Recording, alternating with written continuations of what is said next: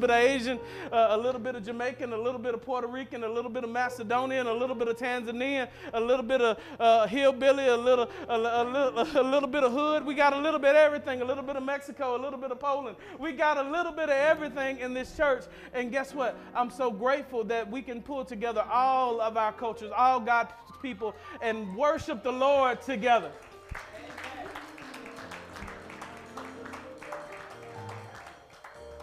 There is a word from the Lord. Praise team, you can go down. Give them a hand.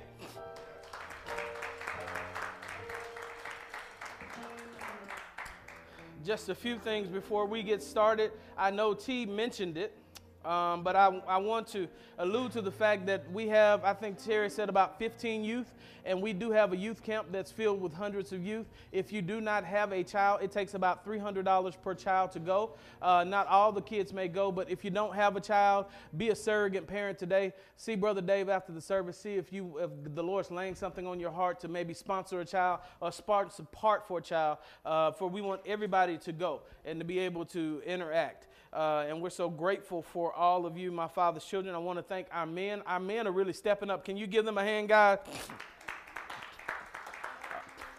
We had a small entourage go over and work on the Utica campus yesterday and cut down grass about this tall I saw over there, and the men have taken over that project for me. They'll be upgrading and looking at the Utica property and doing some painting and some other things to keep it up for right now. That's something that's taken off my plate, and that's very significant, and I'm very grateful to you guys for doing that. For those of you who work and do stuff, and there are a lot of guys that do stuff and they won't allow me to say anything, but I just say thank you anyway. Thank you for the stuff you do. It is greatly appreciated. You guys ready for the word? All right. You can clap for that. We can clap for the word all the time. I'm going to do something a little different today. I'm going to read so we can get some context for how we're going to start this. I'm going to read Romans chapter 1, starting at 18 through 31. My reading may be longer than my preaching today. Hopefully somebody said, amen, I'm hungry. But at the end of the day, Mark, if you could hop 30 on that clock for me, 35, please. And we're going to get going. And then after that, I'm going to pull up at chapter 2, and we'll all read chapter 2 together. Amen? Amen. Amen. So this is where we left off last week, and I think it's pertinent for us, for those who missed last week, to be able to get some of that so we'll know what we're talking about today. And so verse 18 says this, and you can put it on the screens, guys, if you want. For the wrath of God is revealed. You're welcome to read with me if you want. For the wrath of God is revealed from heaven against all ungodliness and unrighteousness of men, who by their unrighteousness suppress the truth. For what can be known about God is plain to them, because he has shown it to them. For his invisible attributes, namely his eternal power and divine nature, have been clearly perceived ever since the creation of the world in the things that have been made, so they are without excuse. For although they knew God, they did not honor him as God or give thanks to him, but they became futile in their thinking, and their foolish hearts were darkened. Claiming to be wise, they became fools and exchanged the glory of the immortal God for images resembling mortal man and birds and animals and creeping things. Therefore God gave them up in the lust of their hearts to impurity, to dishonoring of their bodies among themselves, because they exchanged the truth of God for a lie, and worshipped and served the creature rather than the Creator, who is blessed forever. Amen. For this reason, God gave them up to dishonorable passions. For their women exchanged natural relations for those that are contrary to nature, and then likewise gave up natural relations with women, and were consumed with passion. Some translations say lust for one another. When men committing shameless acts with men, and receiving in themselves the due penalty for their error. And since they did not see fit to acknowledge God, God gave them up to a debased mind to do what ought not be done. They were filled with all manner of unrighteousness, evil, covetousness, malice. They are full of envy, murder, strife, deceit, maliciousness. They are gossips, slanderers, haters of God, insolent, haughty, boastful, inventors of evil, disobedient to parents, Parents, don't nudge your kids. Foolish, faithless, heartless, ruthless, though they know God's righteous decree that those who practice such things deserve to die, they not only do them, but give approval to those who practice them. Now, for all of those who are ready, we're going in, and if you could start at chapter 2, let's read these verses, chapter 2, 1 through 6. This is where we are for today. Let's read. Therefore, you have no excuse, O man, every one of you who judges, for in passing judgment on one another, you condemn yourself, because you, the judge, practice the very same things. We know that the judgment of God rightly falls on those who practice such things. Do you suppose, O man, you who judge those who practice such things, and yet do them yourself, that you will escape the judgment of God? Or do you presume on the richness of his kindness and forbearance and patience, not knowing that God's kindness is meant to lead you to repentance, but because of your hard and penitent heart, you are storing up wrath for yourself on the day of wrath, because God's righteous judgment will be revealed. He will render to each man according to his works. To those who by patience and well-doing seek the glory and honor and immortality, he gave his eternal life. But for those who are self-seeking and do not obey the truth, but obey unrighteousness, there will be wrath and fury. There will be tribulation and distress for every human being who does evil, the Jew first and also the Greek. But glory and honor and peace for everyone who does good, the Jew first and then to the Greek, for God shows no partiality. I'm going to preach to you for the subject, and they didn't put it up there because I didn't give it to them. Who? Look at your neighbor and say, who? Me? You may be seated in the presence of God. God, speak, your servants listen, and we'll be careful to give you the praise. In the name of Jesus, we pray, amen. Brother Dave, so far, I did get a community message from Facebook. Last week's message may be blocked, but you can get it online. I can see it, but you may not be able to see it because things like this that are preached aren't necessarily comfortable for today's generation, because as the generations go, we tend to matriculate further and further away from the will and the word of God. But we see from this script that was written 2,000 years ago that this is not new. We think our culture has just gotten bad. It's been bad before. It's been bad enough that we believe that God flooded the earth because it got that bad. It's been that bad enough that we believe that God destroyed an entire city because of wickedness in it, and men's hearts were given over to wickedness. So this is nothing new. And as I begin to read this, Paul goes down a litany. He goes down a list of whom the wrath of God is stored up for, because he's talking about different types of people. Thank you, Holy Spirit. He's talking about different types of spirit. You helped my leg. Thank you, God.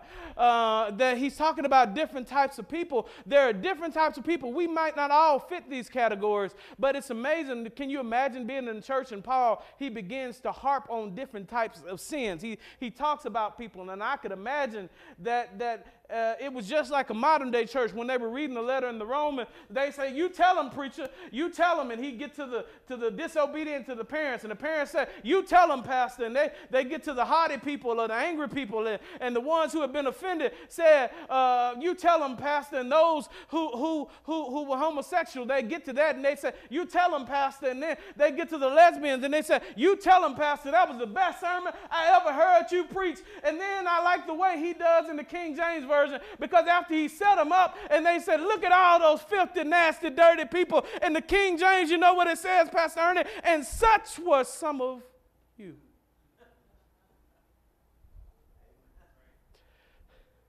Before you look down your nose at the sinner, look at yourself. Before you lift up your mouth in judgment to judge another brother or sister, you should never look down on somebody unless it be to pick them up. When you got excited about last week's sermon, I need you to ask yourself a question. Why did you get excited? Brother Ernest said it was good. I appreciate that. But I wonder why it is that I got so many likes from that sermon. I wonder will I get as many likes from this one? Because this is where Paul is talking. Paul is talking to a Jewish people, to a culture that is based off of living according to the law. They're based off of trying to live holy and righteous. And no doubt when Paul was reading this letter, and that's why I read the first part, they begin to look down their nose at other people and say, I'm saved, I'm good, I don't have to worry about that, and I don't have to deal with these things. And they would get haughty behind themselves. But what Paul is letting them know is that all of us need God. Amen. All of us need the Master. And many times in Christendom, we look externally instead of internally.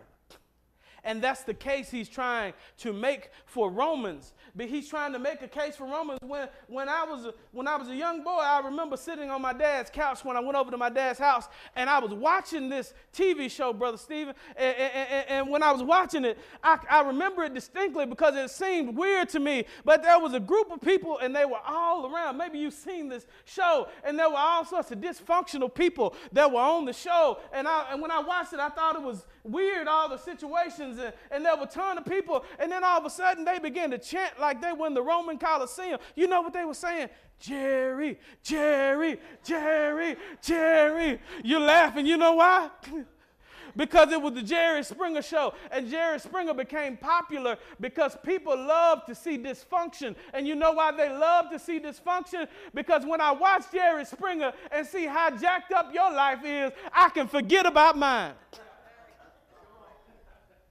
When I look and see your mess and start pointing fingers at the things in your closet, I'll forget mine. It's easy for me to say that the people on the outside need saving, but I submit to you that there are some people on the inside that need saving. There are some people that have been in church all their lives that were baptized in this building, were not born into the body, and although they are spiritually what they would call snobbish or moralistic, that's what I call secular moralists. Those are the people who think that because they can have a certain type of moralism that if you ask them, are you going to heaven? The first response is, yeah, I'm going. You think you're a good person? Yeah, I'm a pretty good person. I like animals. I'm kind to animals and things like that. They have a certain side of morals. Matter of fact, these are the people who get incensed. I'm finna get blocked again. Facebook is fixing to kick me off again, but that's okay.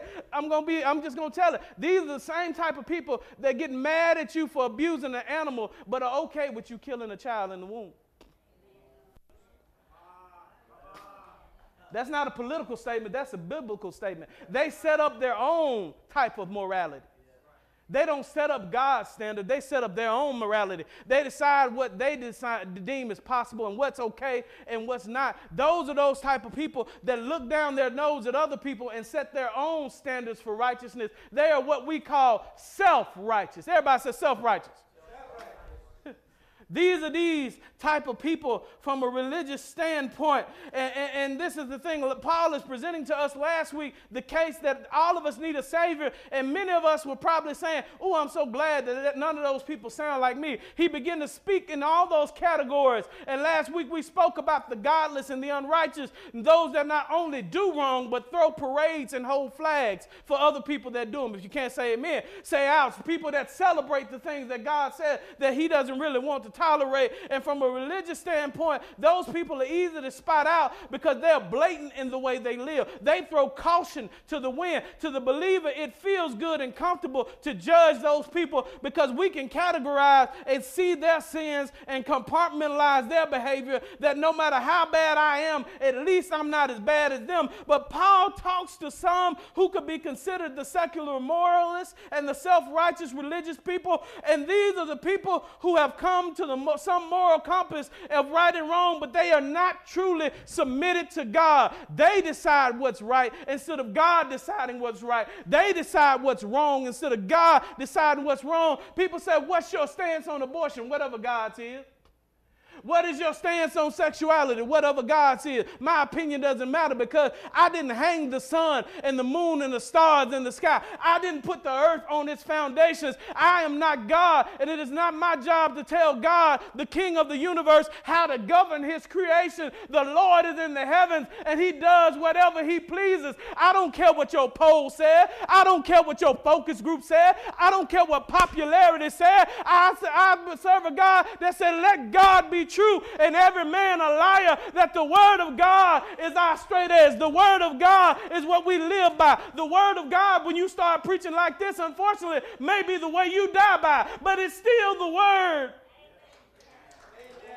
of God.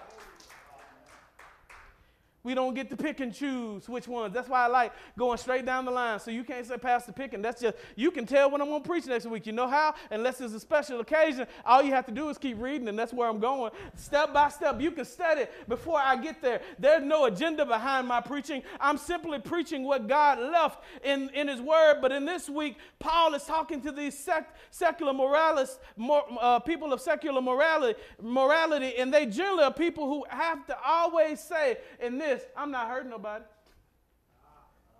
See, what they do is their sin is not bad because you can't see their sin. It's what you call socially acceptable.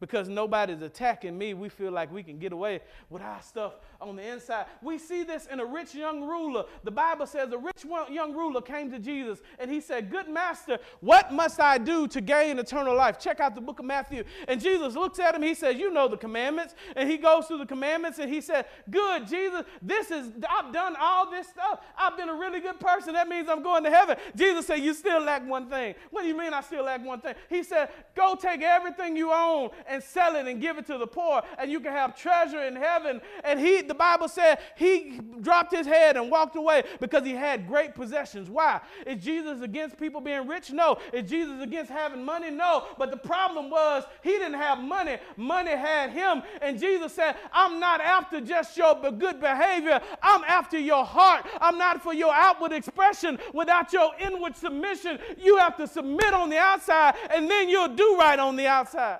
If you do it on the inside.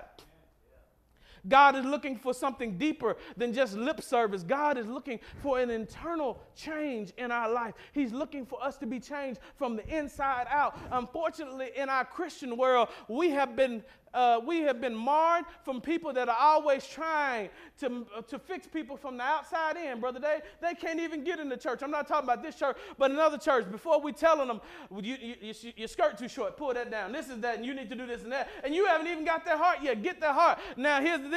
If you've been here for a long time, I'm going to get you. But at the same time, if you knew, I know you have to grow. You have to grow. We're so worried about cleaning what the outside looks like that we don't care about what the inside is. I don't worry about it. You know why? Because if Jesus gets your heart and you stay in the word long enough, I don't have to change it. The Holy Spirit will guide your heart, and you will say, I'll do whatever pleases you. I dress with whatever pleases you. I go wherever pleases you, because my heart is to please you. Not just moralistic rules. Keep this and keep that. As long as I check these boxes, I'm a good person. There are many people who check the boxes but won't make the kingdom. Thank you, Holy Ghost. Who, Jesus?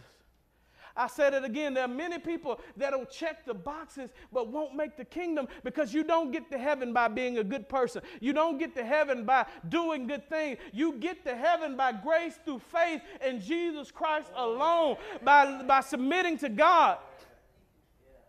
You don't get to heaven by being smarter than anybody else. That's why Paul said in chapter 1, professing themselves to be wise, or rather the educated elite, they were foolish.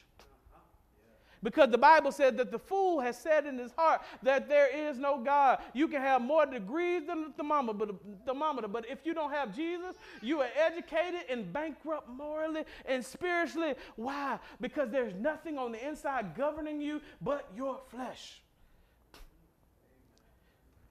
I hope y'all are as mature as I think you are. I know you are. I know you are. I know y'all okay out there? But if we are not careful, we can end up passing judgment on somebody without realizing that we too are in need of help. For the gospel is not just for the drug addict. The gospel is not just for the people that we say are morally depraved. The gospel is not just for people with rainbow flags. The gospel are for people who wear red, white, and blue. Because the gospel is for every sinner, because all of us are sinners. And we need the grace and the mercy of God. And what he's saying is, don't get so high on yourself, because you too need God. And no matter where you are, if your sins are big or small in your eyes, no big or small in other people's eyes, all of them come from three root causes. Somebody pull up Joshua chapter 1 John 1, 2, 15 through 16. 1 John 1, 2, 15 through 16. Let's read what it says. This is a disciple of Jesus. What does it say? Do not love the world or the things in the world. If anybody loves the world, the love of the Father is not in him. For all that is in the world, the desires of the flesh, number one, the desires of the eyes, number two, and the pride of life is not from the Father, but from the world. This is where sin springs from. And you find it no matter where you go. When you see original sin that theologians call, when she saw the tree, and that it was good for food, the lust of the flesh, and good to make one wise, arrogance, pride, she took it and she ate. And she gave it to her husband who was with us. And all of us have those things in us. We have the lust of the flesh, the lust of the eyes, the pride of life. I want to break that down for you. The lust, he says, for all that's in the world. That Greek word is cosmos. It's not just the earth. It's the system that's been set in place. See, God set a kingdom in the earth when he set Adam and Eve here. But because Adam and Eve sinned, they abdicated their role. And now there's somebody out there called the prince of the power of the air. That there's a different system. Just like God has a kingdom and he's the Lord of hosts or the Lord of the heavens armies, Satan has a kingdom too. And there are different ways to operate inside of the earth realm. There are some natural things that you can do, but there is a spiritual war and spiritual warfare that is going on. And he says that when you get into the system of the world, the desires and the cravings of the world, he said, don't love the system that is decided it can operate apart from God. Because after a while, they feel like they can do it without God. You know why people are scared of AI? Stephen, you know why people are scared of AI? They say that people are scared of AI because they think that if they create something too intelligent, it could one time think that it's more intelligent than us. You don't know anybody like that, do you? You know why we fear that? Because that's what happened with us and God. God created us, and then we figured we had more sense than him. We made our own government. We made our own rules. We make our own morality. We do what we want. And that's the nature of sin, that you will rebel. All the things that are in the world system, he said, the lust of the flesh, that's the cravings of the sensual nature. That doesn't always have to be physical in nature. Got a little baby here. That doesn't have to be so physical in nature, but it can also be the lust of the flesh. Could be a piece of sweet potato pie, and you're a diabetic, and you know you have no business touching it. It is true.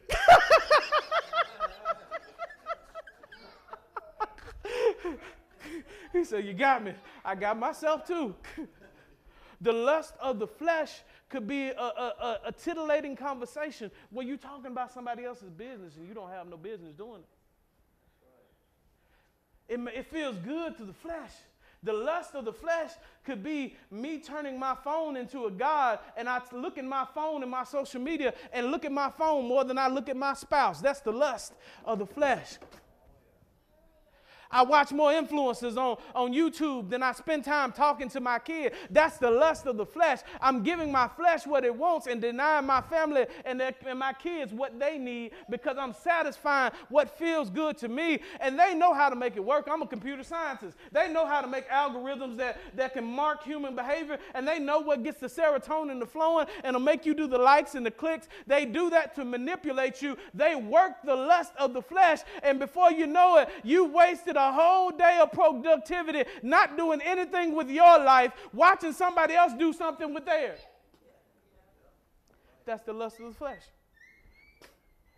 It's not always deep and tawdry, but we find sin in all ways. Some things that are good can be made sin if we abuse them.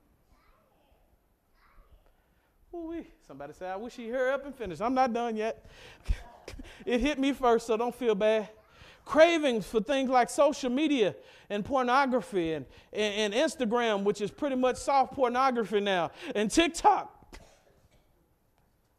Because you can see things on them that the human eye has no business seeing. And the pride of life, meaning things that lead to arrogance and pride and ostentation and presumption and boasting. How many degrees you have, how big your house is, how big your 401k is and your IRA, how many friends you have, how many people look up to you in society, how many people think that you're just the bee's knees. I'm showing my age now, Brother Dave. So the people of what you do, you introduce yourself and you don't tell them who you are, you tell them what you do. That's the pride of life. When I introduce myself and I don't say, hey, I'm Willie, I say, hey, I'm Pastor Barry. How you doing? Letting you know who I am so you can respect me. That's the pride of life. People often ask me, what should I call you? I said, my mom named me Willie. You can call me Willie. Because I don't have any pride in that. I'm just a servant. I'm not perfect in it. But how many times have we spent and wasted our lives getting degrees we don't need, doing things and buying houses and cars that we really don't want to impress people that's not going to like us anyway? That's the pride of life. Pastor, I would come to church, but I got to go to work to pay for this big house that I never live in, and I'm going to work till I retire one day so I can actually see the big house that I got, even though it's overpriced in Royal Oak. And once I get that house, I'm going to get to about 65, and then I'm going to move away and not even live in the house I bought and go down south. And by the time I get where I'm ready to go, I've wasted my life working, and now it's time to die. The pride of life. Has anybody fallen victim to the pride of life before? I think we've all fallen victim to the pride of life, haven't we? We make decisions based on how it will make us look to someone else. Not one time do we ask. When I told my daughter what schools you want to go to, there's some schools I wanted her to try out to, but I said, Haley, make sure you pray and make sure wherever you go and whatever you do, it's what God wants you to do. Because I can tell you for a fact, it is a hard place to be to realize you've got a degree, and the thing you've got a degree for, you spent $100,000 for something that really makes you miserable because you didn't really seek God, and the thing that was fulfilling only cost you $15,000 to do, and now you spent $100,000 when you really could have got some certifications and did it and been happy and fulfilled in your life, but you were worried about what your classmates thought. And they tell you everybody got to go to a 4-year university. I got a master's degree. That's great, but everybody doesn't have to go to a 4-year university. Some people can live a happy life and they can get a trade. They can go and go to junior college. They can do whatever they want. You seek God for what you want to do. Don't make your life decisions based off of what will impress other people who are really not thinking anything about you, because the pride of life is sin and it will destroy your life.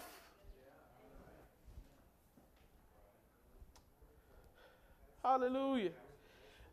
The lust of the flesh, the lust of the eyes, the pride of life, the lust of the eyes, craving for the things that we see. When we see that all of us, none of us are exempt. But we have a human tendency to look down our rules for thee, but not for me.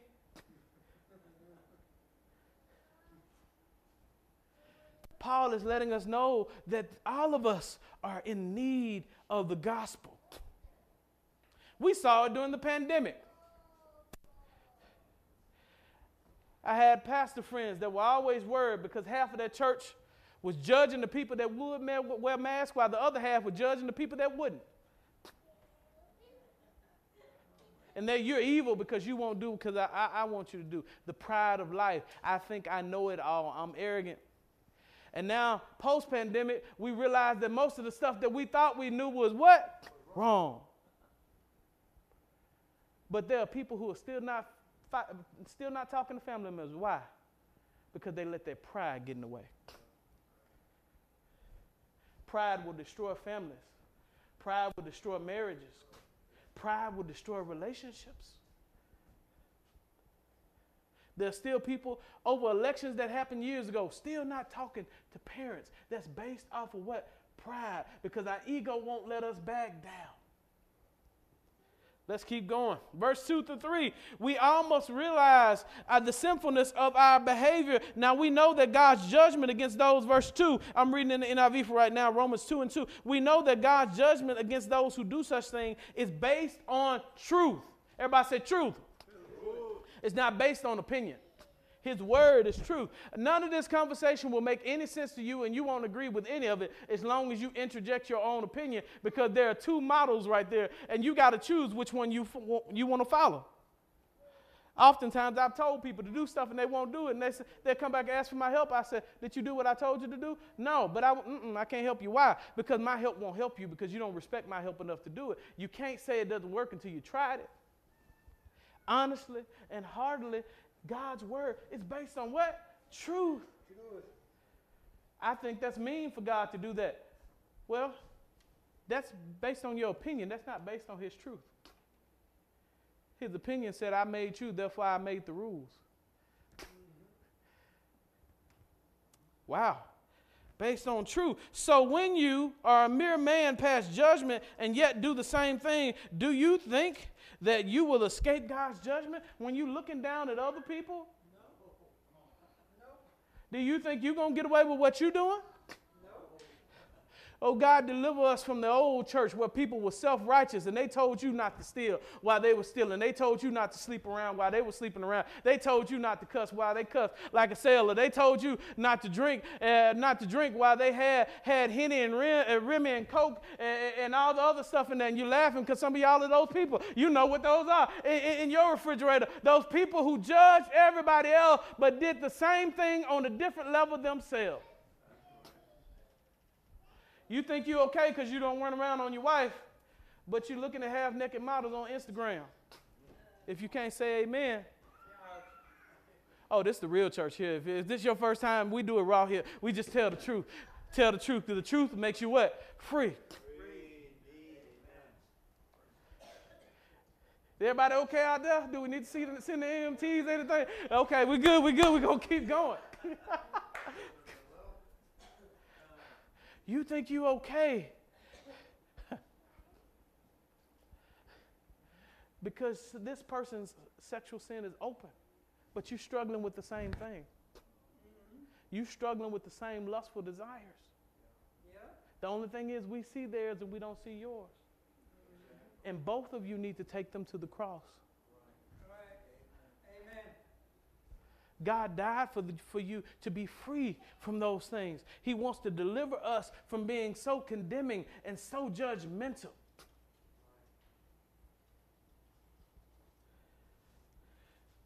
That doesn't mean that we don't judge right and wrong, but there's a difference between righteous judgment and self-righteous judgment. Righteous judgment says this is God's standard. You did not meet it, and I want to help you meet it because it's the best for your life. Self-righteous judgment says you ought to be ashamed of yourself. That's what self-righteous judgment does. But he says here in verse 4 and 5, he says this. Pull up verse 4 and 5. I'm just going to teach today. You know what? I wasn't going to even tell anybody, but I hurt my calf, and I couldn't hardly walk 2 days ago. The brothers called me, and I was in the hospital, urgent care. I didn't tell anybody. God's helped my leg so I can preach this sermon. They'll probably hurt when I finish. But thank you, Jesus, for helping my leg. I can walk. I had to crawl up the stairs almost. What did it say? Or do you presume on the riches of his kindness and forbearance and patience? Let's read it together. Don't be scared. Let's read it together.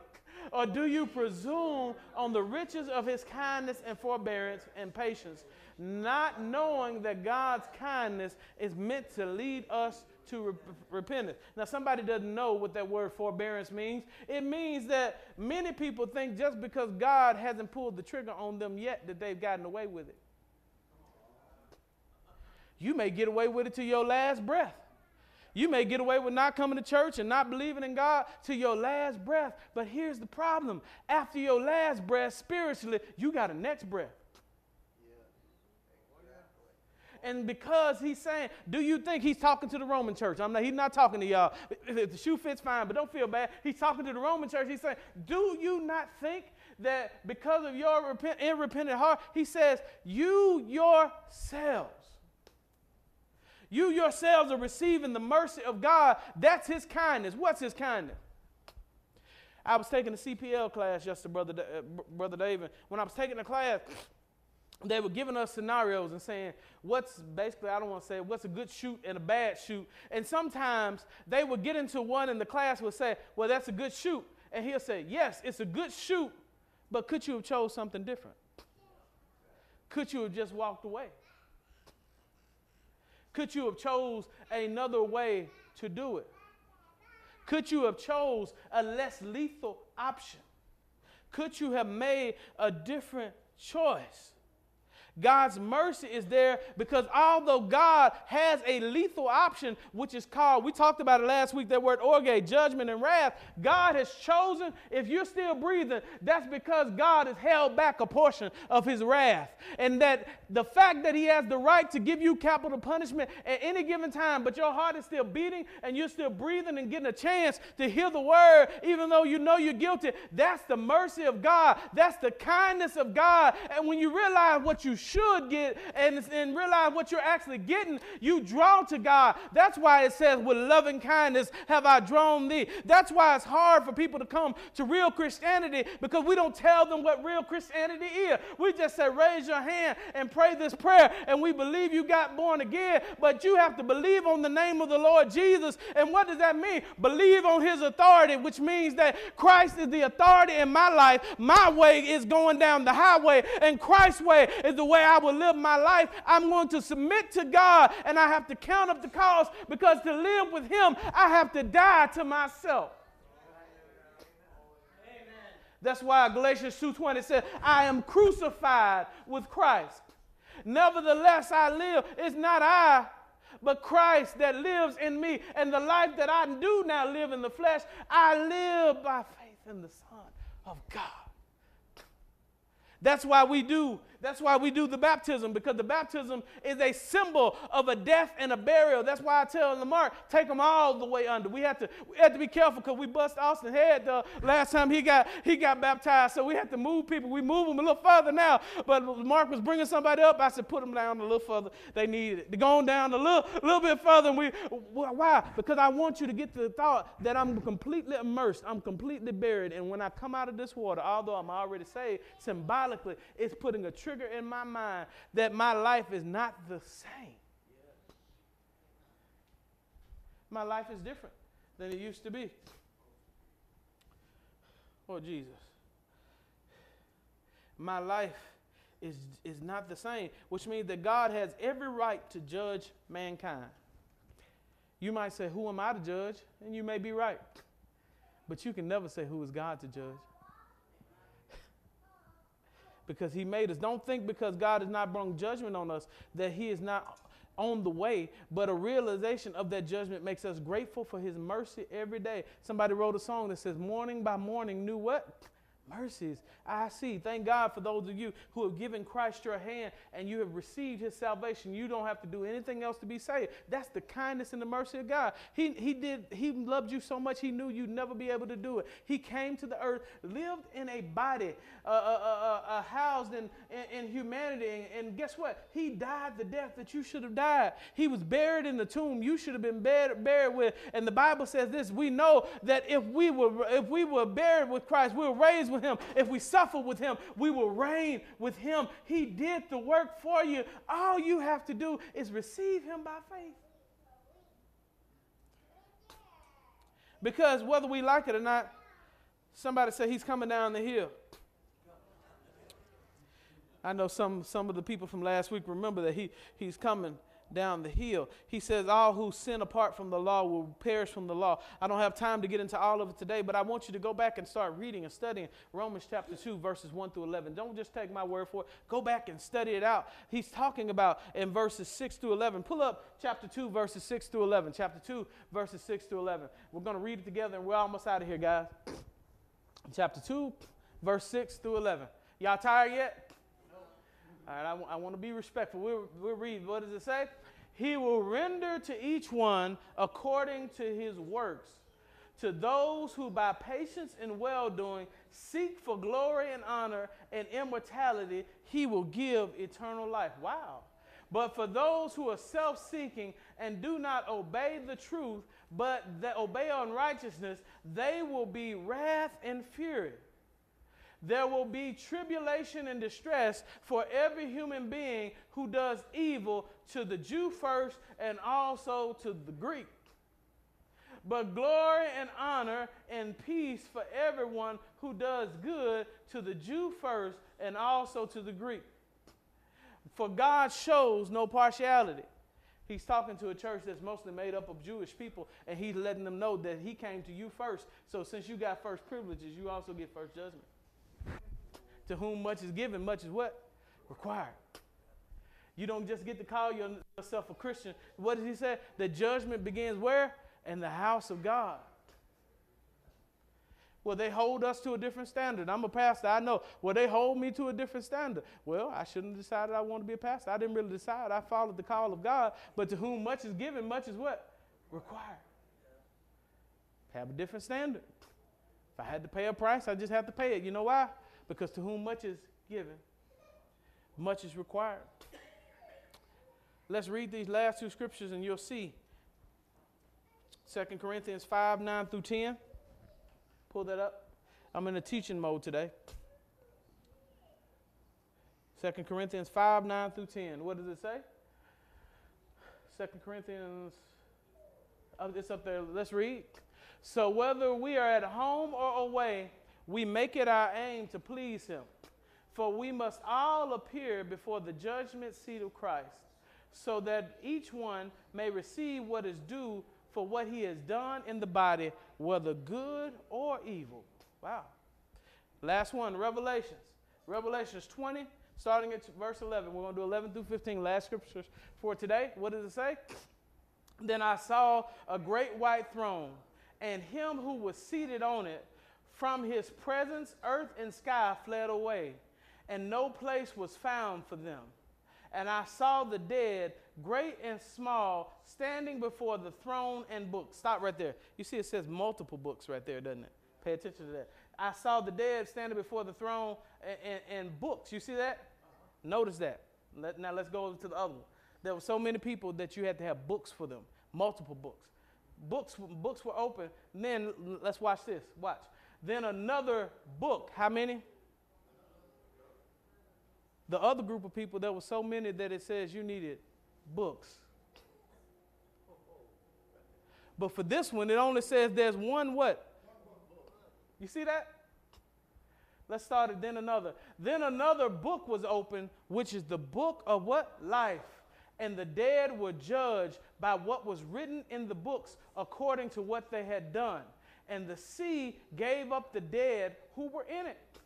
Death and Hades gave up the dead who were in them, and they were judged, each one of them, according to what they had done. Then death and Hades were thrown into the lake of fire. This is the second death, the lake of fire. And if anyone's name was not found written in the book of life, he was thrown into the lake of fire.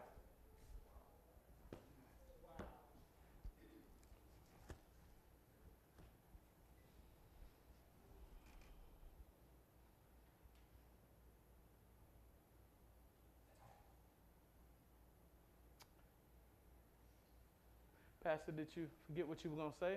No, I wanted that to sink in.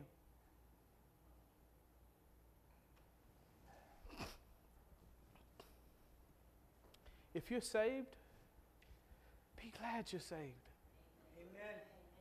Because not everybody will make it. And it should be our heart and our mind not to look down the nose at the sinner, but because we know Jesus is on the way back, to reach out to every single person we know to try to get them to come to Christ.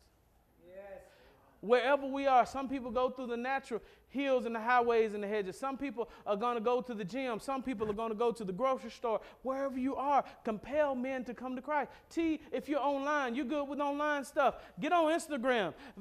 Tell people to come to Jesus. They may unfriend you. That's okay, but they can't say you didn't try. At the end of the day, all of us one day are going to have to stand before the judgment seat of Christ. And it didn't say just for the people who were on their way to the lake of fire, but for us as well. You mean I'm going to be saved and I still get to be judged? Yes, because there are crowns in heaven, and they're not going to be the same tears. What you do here determines what you get there.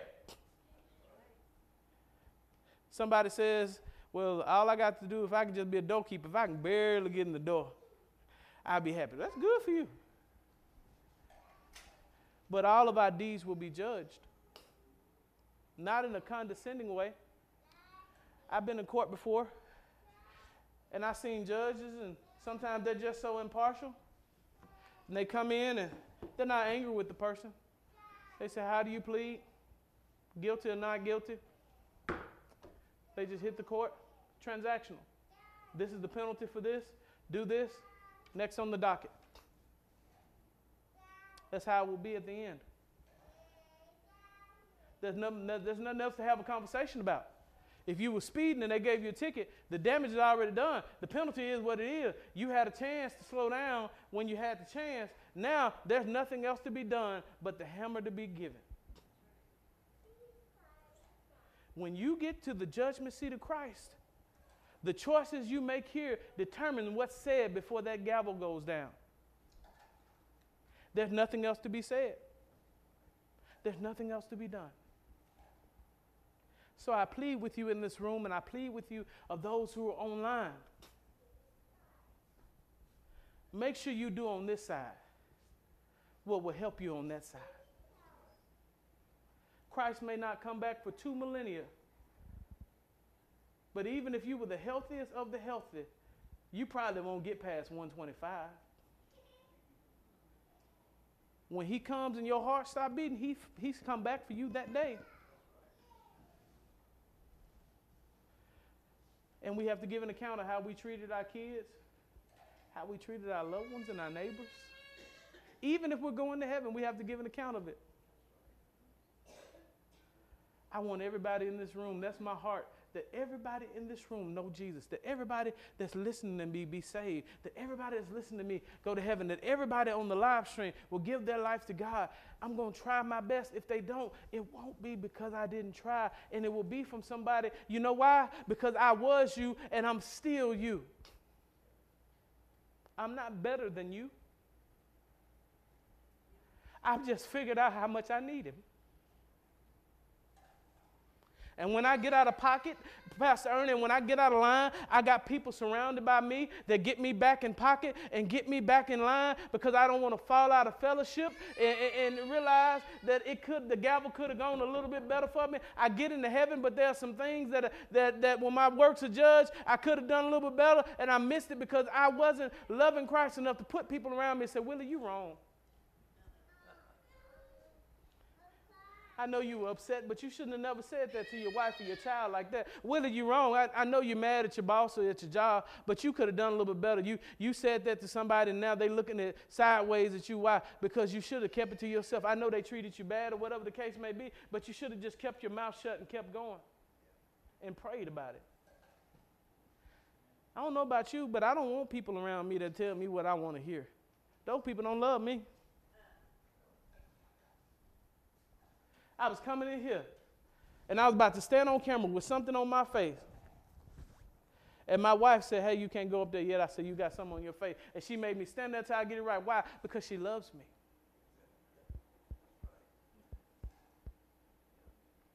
That's why I stand behind this pulpit. Not to judge, but because of love. And I want the best for you. I want God to have the best in your life. And as we open up this altar today, why did you name the topic? Who, me? Yes, you. Yeah. Yes, all of us. All of us are sinners in need of a Savior, in need of his grace. And if we've given our lives to God, there's nothing else you have to do. You're saved by grace through faith. But Have you given everything to him? Have you sanctified yourself? Have you released everything to him to give him the best offering you could? The choice is yours.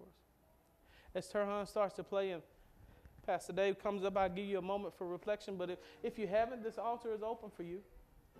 If you just want a new start on life, we're not your judge. We're here, a family to love you to life. We're here to nurse you back to health. Come on, Pastor Ernie. Prayer team, come pray with those who need praying. This is the hospital for the ailing. This isn't the courthouse. We're trying to get you.